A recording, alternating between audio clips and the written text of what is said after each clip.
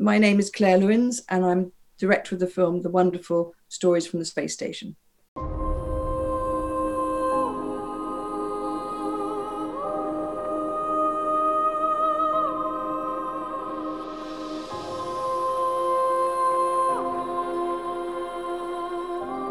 Throughout all history, humankind has had only one place to call home: our planet Earth.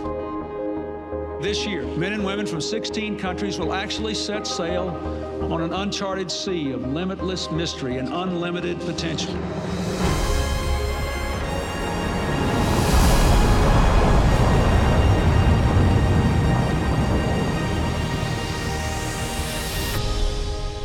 What the space station provides is our chance to become a spacefaring civilization.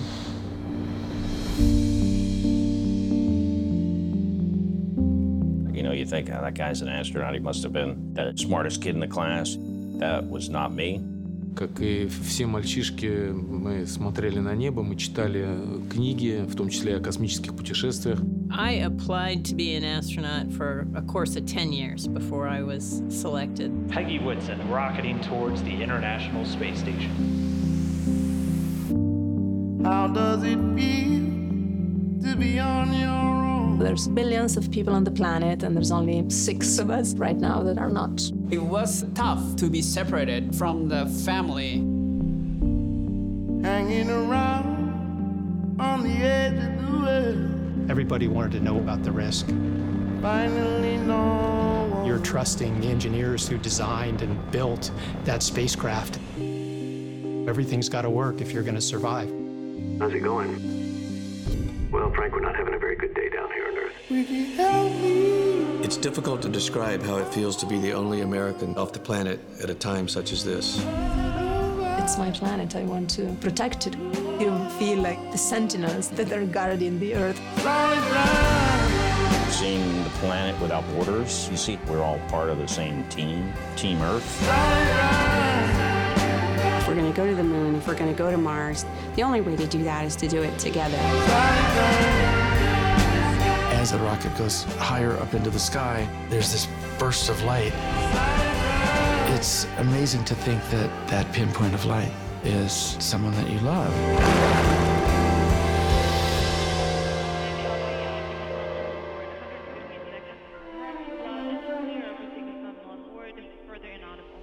This is 19, Soloviev. Yes, I have you loud and clear.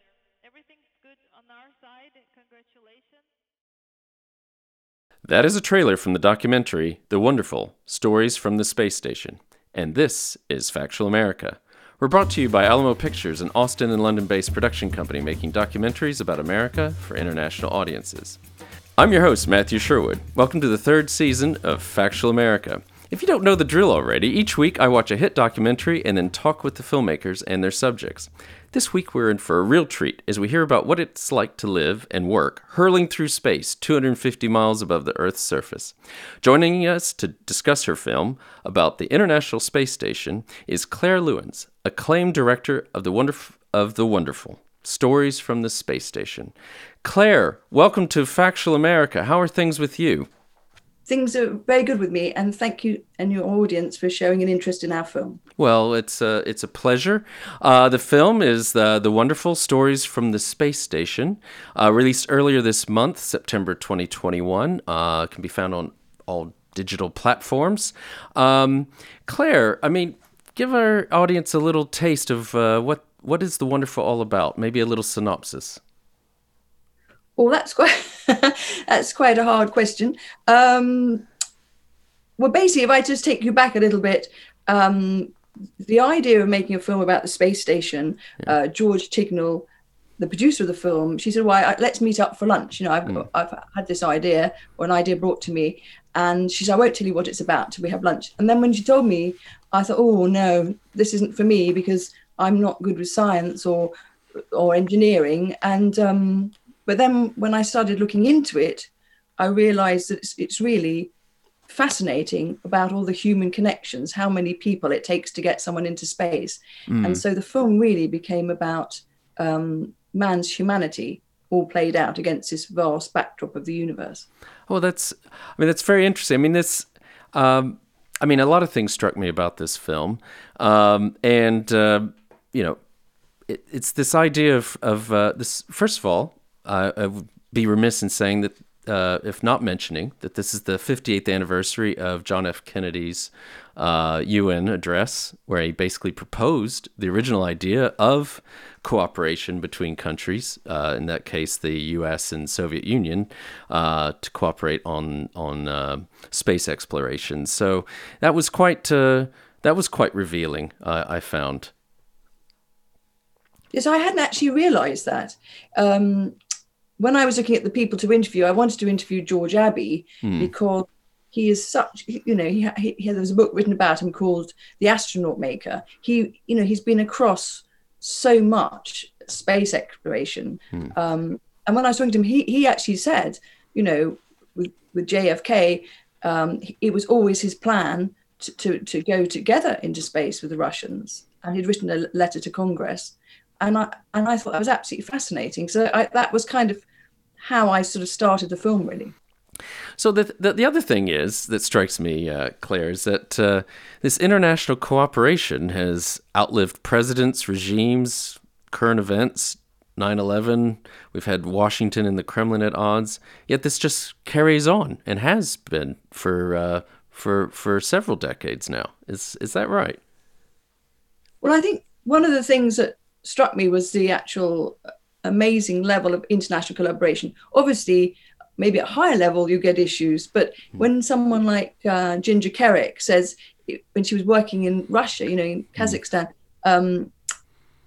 says that if somebody hadn't told her about the space race, she wouldn't have known about it. Because if you think about it, all of the cosmonauts, astronauts, they rely on each other. I mean, if they're in space and there's arguments and things, that your life depends on your colleagues.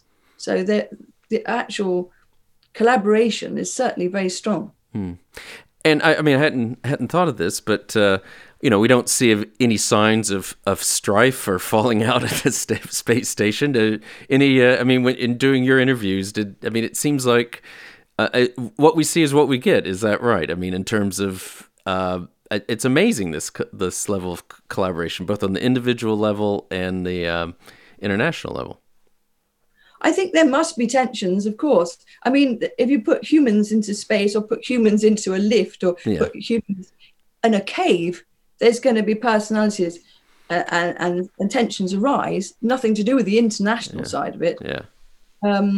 I mean, that's the thing. I would be awful in space. I would just, it wouldn't suit me at all. I'd have to be sort of knocked out probably.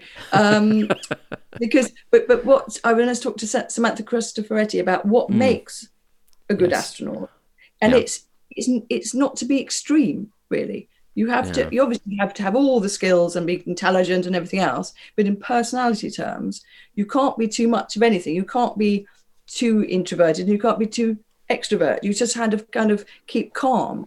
So they're trained so well but I'm sure there would be, if somebody's taking your toothpaste, you're going to still feel annoyed. Exactly. Or your your packet of food that you get to eat, or your favorite lunch that had been prepared, or whatever. I think, the other thing that struck me as I was talking to some people about this after I'd seen the film, is that it seems like this is unfortunately no longer newsworthy. I mean, in the sense that we have, this space station flies over our head every 90 minutes or so.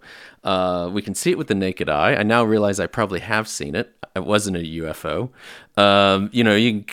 But we carry on as usual. It's not.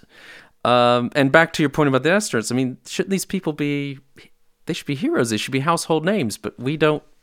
For most of us, we don't know who they are. No, that's true. I mean, even when I first started approaching the film, I hadn't really this is a terrible thing to say, but I hadn't really given it much thought.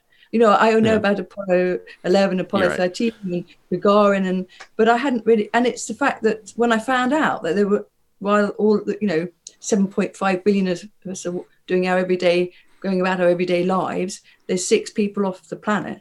I just thought that was just extraordinary. So that's what really hooked me into it, to think, well, that is quite an unusual thing to be going on. And the fact, as you say, that we've taken it sort of in a way for granted, it's become part of our everyday. They wouldn't want to see themselves as heroes. They take their role extremely seriously, space exploration and sort of using the space station really as a revolving laboratory, but trying to find out if humans can go further. That's what seems to be the key of it. I mean, as you've pointed out, you've mentioned a few things they have in common. What are some of the, in interviewing them and getting to know them, I mean, what did you discover that you didn't know before in terms of sharing common traits? I guess, personalities, or maybe they're very unique. Maybe there's quite a diversity of personalities, I imagine. They're just like the rest of us in that way. Well, what I thought I'd find was that they were much cleverer than us. Sorry, I say about myself, you may be super clever. Certainly braver than me. And that is the case. They are very brainy. But what I hadn't thought about or actually occurred to me was they're incredibly persistent people, that people just keep trying. Like Peggy, I think Peggy Whitson got knocked back 10 times by NASA, and she just was that farmer's stubborn, as she calls it, right, kept going. And it's this sort of resilience and determination to keep going that I kind of found quite moving, really.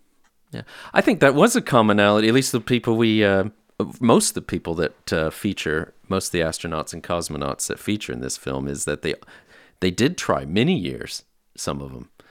I think 10 years feels like almost the average in terms of trying to knock on doors and keep applying and keep persistently pursuing this. And I like, what is is it Scott Kelly? Is that who? Scott Kelly.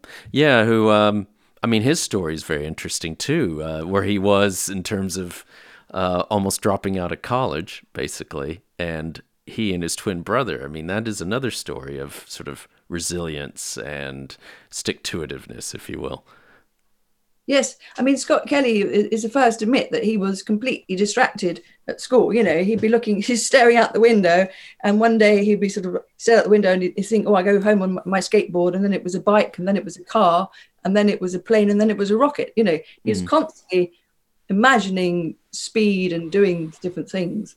Yeah, and I think, I guess the other thing is that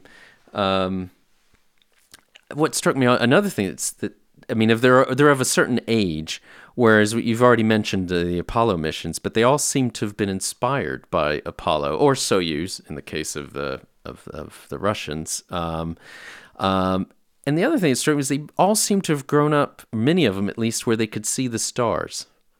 They all talk about being able to rural Iowa or in Alpine Italy or West Sussex, if you will, and being able to see the night sky, which was something that was really impressed them growing up. I think so. The one exception to that, of course, is Koichi Wakata, who really didn't have any Japanese role models in the sense of space exploration follow. So, I mean, he was just brilliant, the way he just sort of right, I'm going up into space, But the others, it's true. Peggy, in a way, a bit like, I always think of her as like the Ruby Slippers, the Wizard of Oz. She's in the middle of this rural community, just staring up at the sky, and just thinks, well, I'm going to go up there. And the same with Samantha, looking at the night sky, which I always find extraordinary, because I love looking at the night sky, but it has never occurred to me once in my life to leave the planet. I mean, that's a real different mindset, to have the courage to do that. I mean, I just wondered too, do we think maybe light pollution's making us less interested in space? I mean, you have some amazing footage and imagery, but we no longer look to the stars. And light pollution, I mean, even the lights from our mobile phones and devices and things. Well, I don't think it makes us less interested in space. If you look at, SpaceX and what's going on now, people are still, it's a fundamental part of humans' DNA, I think, to want to explore, to want to push the boundaries. If you think of the Vikings looking at the night skies when they're going along in their ships and they're navigating by the stars, or the Aborigines, it's just, and you go inside caves and you find drawings of sort of planets and constellations. I think it's something that's fundamental to us. I don't think the light pollution is going to stop that. Okay. Well, hope not. And I think it's again one of these films I think that could, besides Apollo and then subsequent missions in the space station, I mean, I think this is something that your film is as well could inspire future generations to carry on and do like these astronauts and cosmonauts. I think we're going to give our listeners an early break, and then we'll be right back with Claire Lewins, director of The Wonderful Stories from the Space Station. Released earlier this month, September 2021, on digital platforms. You're listening to Factual America. Subscribe to our mailing list or follow us on Facebook, Instagram, or Twitter at Alamo Pictures to keep up to date with new releases or upcoming shows. Check out the show notes to learn more about the program, our guests, and the team behind the production. Now back to Factual America. Welcome back to Factual America. I'm with acclaimed director Claire Lewins, who's just released The Wonderful Stories from the Space Station, released this month, September 2021, on digital platforms. I think it's on limited theatrical release in the U.S. for our U.S. listeners, which there are many. I mean, we've talked, as rightfully so, the focus is on these the astronauts and cosmonauts of these programs, the NASA, European Space Agency, certainly Roscosmos. What is your feel? I mean, you've what is it like to be up there in space? What is? I mean, your film shows that brilliantly, but for our listeners, as they haven't had a chance to see the film, I mean, it's the usual questions. It's just you have to get on with the day-to-day of life while you're doing all these experiments and stuff. Is that, what is it like up there? Well, I can only sort of comment on that secondhand, of course, because the astronauts say it better than me because they've been there. But from what I gather, first of all, they really, really want to be in space. I mean, someone like Peggy, who got the nickname Space Ninja, right. I mean, she loves it. She cannot, in fact, she reached her radiation levels, as she says at the end of my film, but she's going up again. She will be going up again with a private company. So she just loves it. And the idea that you can float through space, when you see Koichi Wakata, sort of poetically sort of doing little acrobatic somersaults, and he's playing baseball with himself, because he can catch the ball and everything. I think the floating side of it, they love. They're obviously, a lot of them very serious scientists and engineers who've got quite a strict regime of things they have to do in the day. I think it's called, Scott Kelly said it's called chasing the blue line. Mission control on the ground, they've got to do it, every single second is accounted for. They've got this, little rest time, exercise. And so, and I think when he came back after a year in space, he found it quite difficult just to have nothing to do. Because he kept thinking, but what am I to do for this next hour? I just sit on my sofa. So it's quite regimented, but within that, the thing they all talk about is that they love looking in the cupola and looking back on Earth. And because in the early days, I think I'm right in saying Expedition 1 with Bill Shepard and Yuri Gagarin, Yuri and Krikalev, they didn't have that observation window. Oh, so interesting. They didn't have that perspective on space. I mean, there's that, again, I will talk more about it in a little bit, but the footage and everything is just absolutely amazing that we get and see, and what it must be like up there. I mean, as you've already said, one thing I think they stressed was how, we're used to seeing things on Earth with the air filtering things, and things are so much brighter and clearer when you're out of the atmosphere. And I think that is, again, it's almost, surreal is the wrong word, but it's almost, just that's something else I think they also mention. They talk about the beauty. And the other thing that was quite important to me in the film is about sound, because, when I asked Tim Peake to describe what it was like to go on a spacewalk, and I said, describe it, viscerally. And he was saying, when you go into that air pressure lock, you can't hear anything. You could bang your helmet and you won't hear anything. And then when you go out, finally step out, which would be terrifying, I would think, you can hear the whir of your breathing equipment, but nothing else. And so that's why each story in the film is introduced by sound. So with Tim Peake, it's the sound of the ocean, where he grew up in West Sussex. With Samantha Cristoforetti, it's the sound of her boots on the snow, again, where she grew up. So, and Peggy, it's the sound of a little fly going over the crops. So because I want to show how important sound is, and also trying to show the beauty of the earth, really.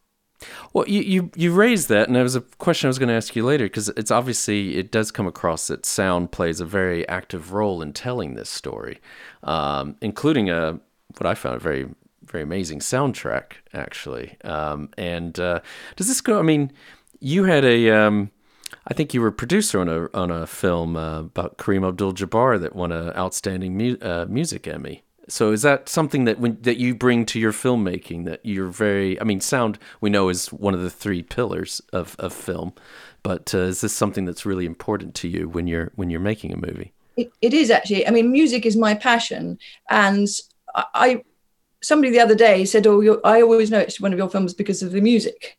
And I think if you can understand music, if you can feel music, you can feel emotion. And if you can feel emotion, you can get what I'm trying to do with the story.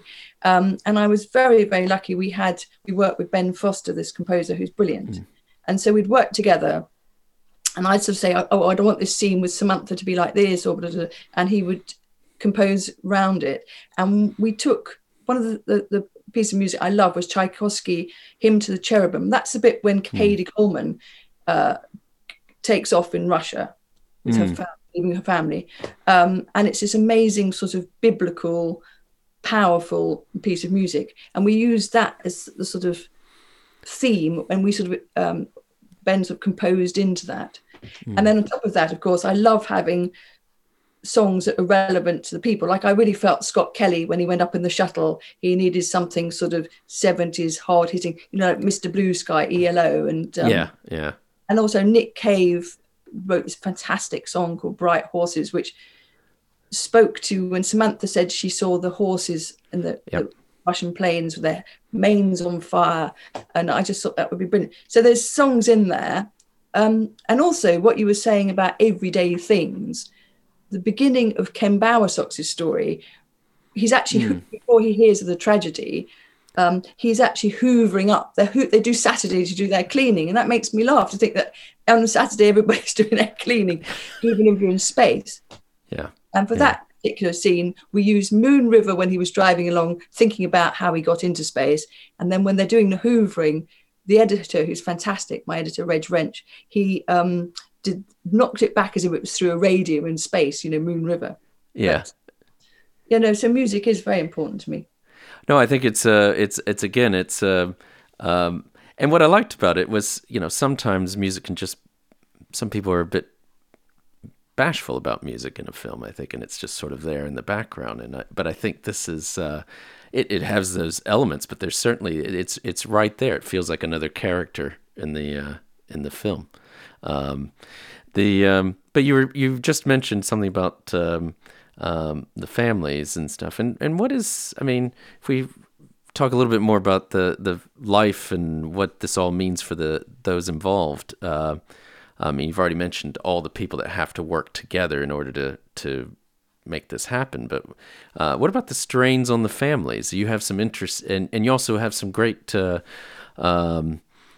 segments there about the families and the relationships and how this works, and some great, powerful women stories in here as well. So maybe you can tell us a little bit more about that, if you don't mind. Well, I think it's the same thing, as I said before, that to get an astronaut into space, there's a whole chain of people behind, whether it's people in NASA or Roscosmos. But there's also the families who allow them to go up there, really, because they support them. And in Cady Coleman's case, we had a chat, and I said, "Can I involve your family in this film?" And actually show from their perspective what it's like, with her husband, the glassblower, the artist Josh Simpson, and her son Jamie. And she said, well, nobody ever asked for that, so she was very happy to do that. And it's very interesting, when he speaks so eloquently about when she takes off, and you suddenly realize that flash of white light is actually someone you love. I mean, that's quite profound. But it's the same, with it's not just Cady having to say goodbye to her child. It's, Tim Peake saying goodbye to his children, or Scott Kelly saying goodbye to his family. It is a pressure on them, of course. And they're gone for so long, some 6 months, sometimes up to a year in Scott's case, certainly. And I think, well, as you said, that bright light, but as I think it was either Scott or one of the other ones said, you're sitting on the equivalent of a bomb that goes off to get you into space. And I think, yeah. And then also, I mean, it also captures a lot of other things, like the difference in cultures, U.S. versus Russia, which was very interesting. And I have some experiences with Russia, so I do appreciate that. That was very typical, at least from my own experiences. So, and like you said, it's a very wide-ranging, amazing project. I mean, how much longer is it going to be going? Because I imagine these things have a life. Some of this equipment's now getting to be relatively dated, though I guess they can change it in and out if as need be. I don't know technically exactly, because I think it was meant to have been, disassembled, as it were, about 2 years ago, but it's still going. Ever so often they have to just gravity brings it down, and they have to sort of push it up just to keep it above the right level. But I mean, it can't go on indefinitely, but it seems to be working at the moment. And well, last thing I will say on that is that what I discovered is you can get onto I think it's NASA. I just do a search for it, but you can, wherever you live in the world, can put your location, and you can find out how to see the space station fly overhead. So I know the times, at least where I live in England, when it's going to be visible, and we've got a clear day today, so I might be able to see it tonight. I don't know if you've done that, Claire, but I highly recommend our listeners that find out where you live and put your location in and see when you might actually see the space station flying overhead. You can actually see it. No, I think it's fantastic when you do work that out.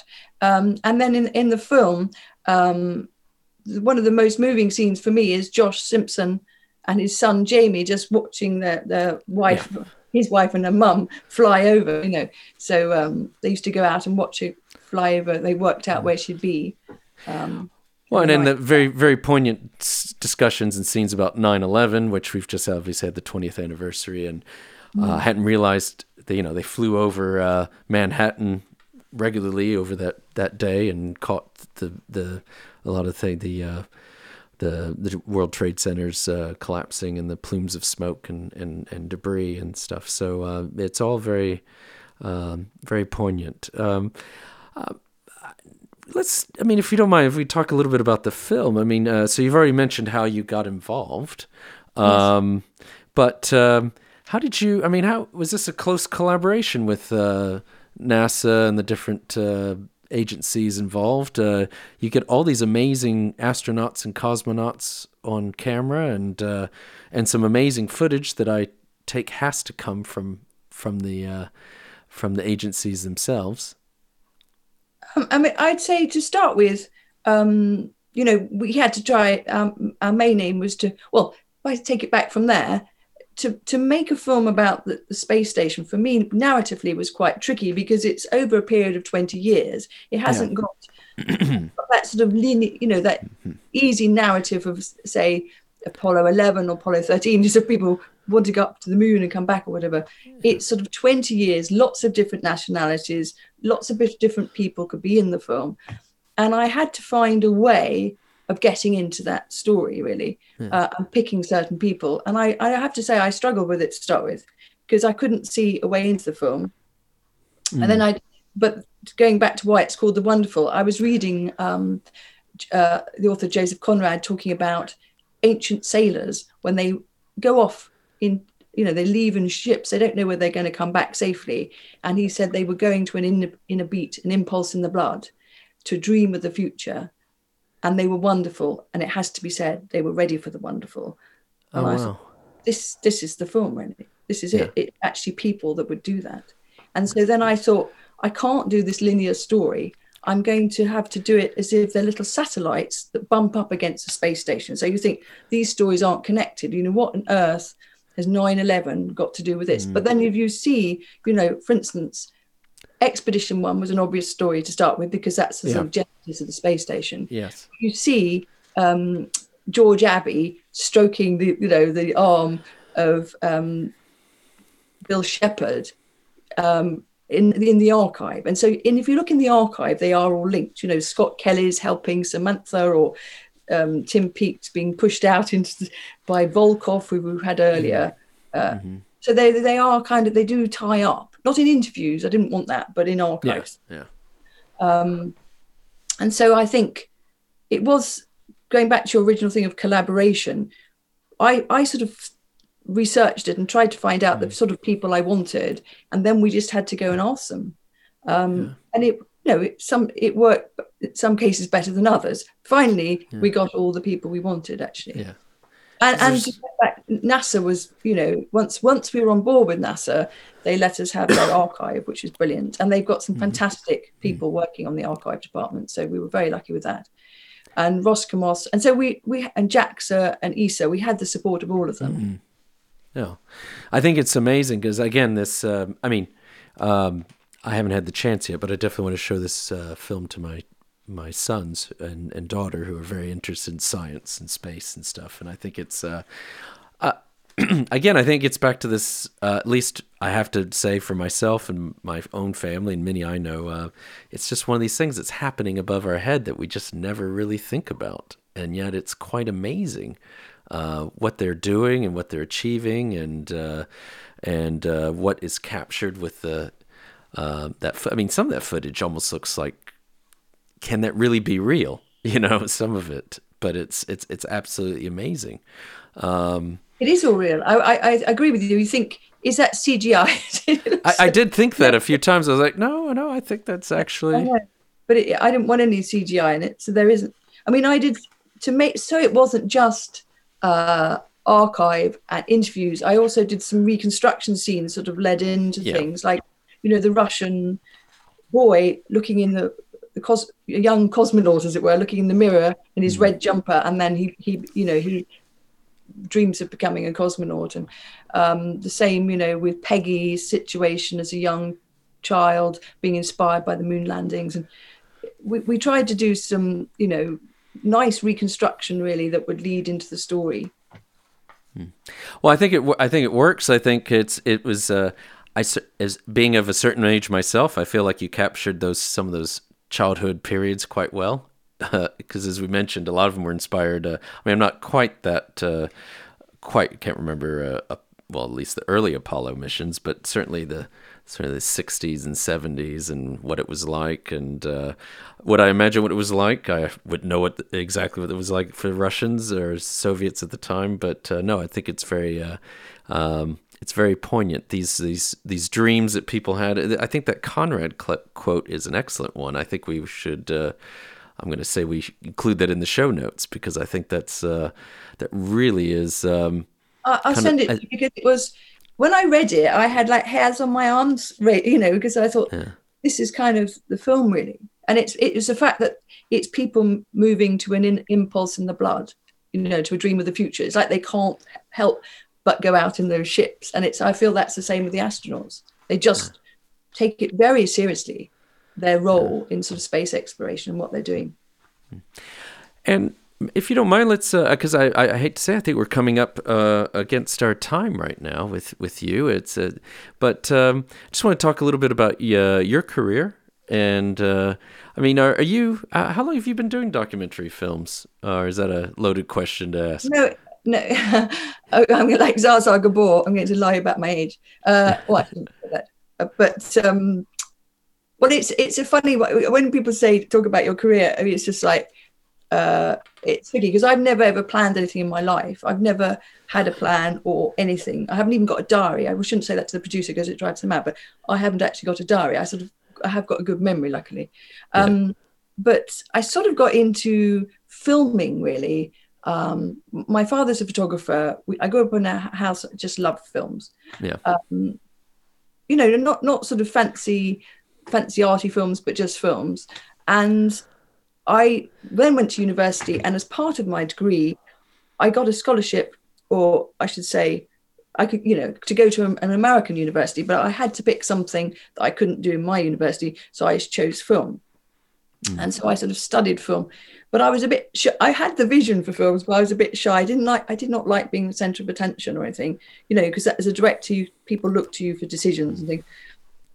So I sort of mooching about, and I worked for a film production company making commercials and things, and worked with a fantastic cameraman who was actually years later has done the sort of the Ali film and this one, and Kareem Abdul-Jabbar actually, and this space film. And then I suddenly thought, oh, I want to make documentaries. And I knew my bank manager said, but there's no money in documentaries. Yeah, why are you going from quite a good income to no income? And I said, because I just want to make stories about real people, really. And that's when I started. I went with, God knows what I was thinking, but I went up to the BBC with an idea for a series, having never made a documentary. And I remember wearing this absolutely ridiculous suit. I got panicked, and I had a suit I bought from Armani, a white trouser suit. And I looked like the little man in Fantasy Island. I mean, it was completely but anyway, a year later, they commissioned the series.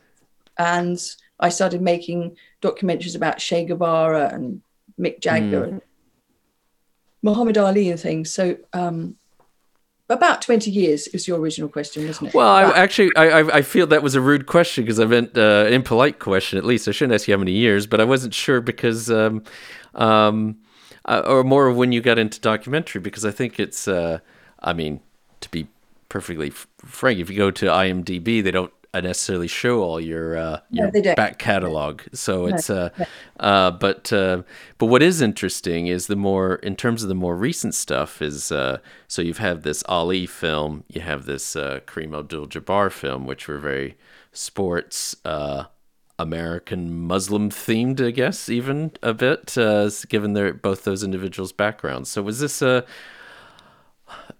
not to focus on that, but a very individual focused. But was this a bit of a departure for you to do something on something like the space station? Well, I agree, because the film I made before the space station was about Primal Scream, the band. So I took them back. We went back to Memphis where they did some original recordings, and that was something for the BBC. So the space station was the first time anybody asked me to make a film about a thing, as it were, as opposed to people. But I somehow made it about the people. I reverted back to, well, you know, it's really about humanity. The space station, in a way, because there's so many fantastic films about the space station, the science and engineering. You know, there's one narrated by Tom Cruise, which is great and everything. Yeah. But this is really, the space station in a way is irrelevant. It's just using that as a foil to show the potential of man, I think. Exactly, and I think that's what I think you have some quotes in there as well. You know, titles that basically, I mean, talks about what we can all achieve if we put our mind to it. Basically, not that we're all destined to be astronauts or cosmonauts. Far from it. I like you, I think would go crazy. I nearly fell off my chair when I saw those scenes of the spacewalks. I mean, that would just I would pass out, I think. But no, I thought that was very interesting and very poignant about like you said, the humanity of this, which raises a point. I mean, as you said, you took a gamble, you pitched a story to the BBC, and sort of the rest is history. What is the key to getting, not so much getting films, because you know, we got a lot of people who listen to this who are trying to get films commissioned. So it's not so much the key to getting films commissioned, but what is it that makes a film, you know, that makes the film, basically makes it not just interesting, but and I hate to use the word successful. That's not, because that's a bit convoluted. But I mean, what makes a good documentary in your mind? Well, I mean, I don't even know if I make good documentaries. All I can say about what I do in my films, well, I didn't even know I did, but people feel quite emotional after them. I mean, I don't know whether that's because of the music or because of the way it's edited or because of the story. So I think what makes a good documentary is if you actually believe the people in it. And so when I interviewed the astronauts, because they think, oh my God, this woman knows so little about space or whatever, you know, they were quite relaxed. And you have a rapport with them and they trust you. And I have a duty of care in my own head to portray them in a truthful light. I'm not one of those sort of directors that would stitch someone up in that sense, just to get a more interesting angle or something. Yeah. I think you've got to feel it's truthful. That's the key. You know, I watch documentaries that the best ones for me is when you really sort of, somebody talking in the interviews really touches a nerve with you, whatever the subject. Yeah. And with that in mind, what's next for you? Was he? and most people, I'll cut in there because most filmmakers just immediately say, well, I'm not allowed to say, or I'm not at liberty, but no, I'm not at liberty to say, but actually what I'd like more than anything is to have like a week off or something. No, I always have ideas in my head, making myself sound like Joan of Arc, but no, I always have sort of film ideas in my head, and I there is something I am going to be working on, but I am not at liberty to say. Well, we will be on the lookout for it regardless, and I just wanted to say thank you so much for coming on to the podcast. It was a joy meeting you and to talk about this great film that you've made that I highly recommend, The Wonderful, Stories from the Space Station, which was released earlier this month on most digital platforms here in September 2021. So, Claire, thank you again. And if I haven't scared you off with all our technical glitches and things, we'd love to have you again on the podcast when your next project's out. Well, thank you very much for your support and for your listeners. And I will promise I will play to my strengths and make a film I know nothing about. Like, I knew nothing about boxing. I knew nothing about, I mean, now I could go on a quiz show about space. Well, maybe we'll be on the lookout for that as well. And really did enjoy the film. And best in the cinema, though. It really is. It will. Well, I'm going to try to get it up I watched it on a laptop, unfortunately. Because it's designed for the cinema, so it's got the sound. It has to be in a big theater, really. We don't have a home entertainment system like some people do, certainly like a lot of my compatriots, but we do. I am going to get it on a bigger screen so my children can watch it, because it definitely needs to be in HD and all that. But no, I thought, I probably should have mentioned even, I think one thing that struck me is that I felt like I was watching a feature narrative in many ways. I mean, I know there's, it was just the sort of as you said, it's probably that quality of the aimed at the big screen. I always sort of like to punch above my weight, as it were, and I've got this fantastic cinematographer, Stuart Luck. So he, we approach each scene as if we're making a movie, really, rather than a documentary. Well, I think it comes across loud and clear. So thanks again. All right, thanks. Take care. Bye now. Also want to give a big shout out to Sam and Joe at Intersound Audio in Escrick, England, just outside of York. A big thanks to Nevena Paunovic, our podcast manager at Alamo Pictures, who ensures we continue getting such great guests like Claire onto the show. Finally, a big thanks to our listeners. As always, we love to hear from you, so please keep sending us feedback and episode ideas, whether it is on YouTube, social media, or directly by email. And please remember to like us and share us with your friends and family, wherever you happen to listen or watch podcasts. This is Factual America, signing off. You've been listening to Factual America. This podcast is produced by Alamo Pictures, specializing in documentaries, television, and shorts about the USA for international audiences. Head on down to the show notes for more information about today's episode, our guests, and the team behind the podcast. Subscribe to our mailing list or follow us on Facebook, Instagram, and Twitter at Alamo Pictures. Be the first to hear about new productions, festivals showing our films, and to connect with our team. Our homepage is alamopictures.co.uk.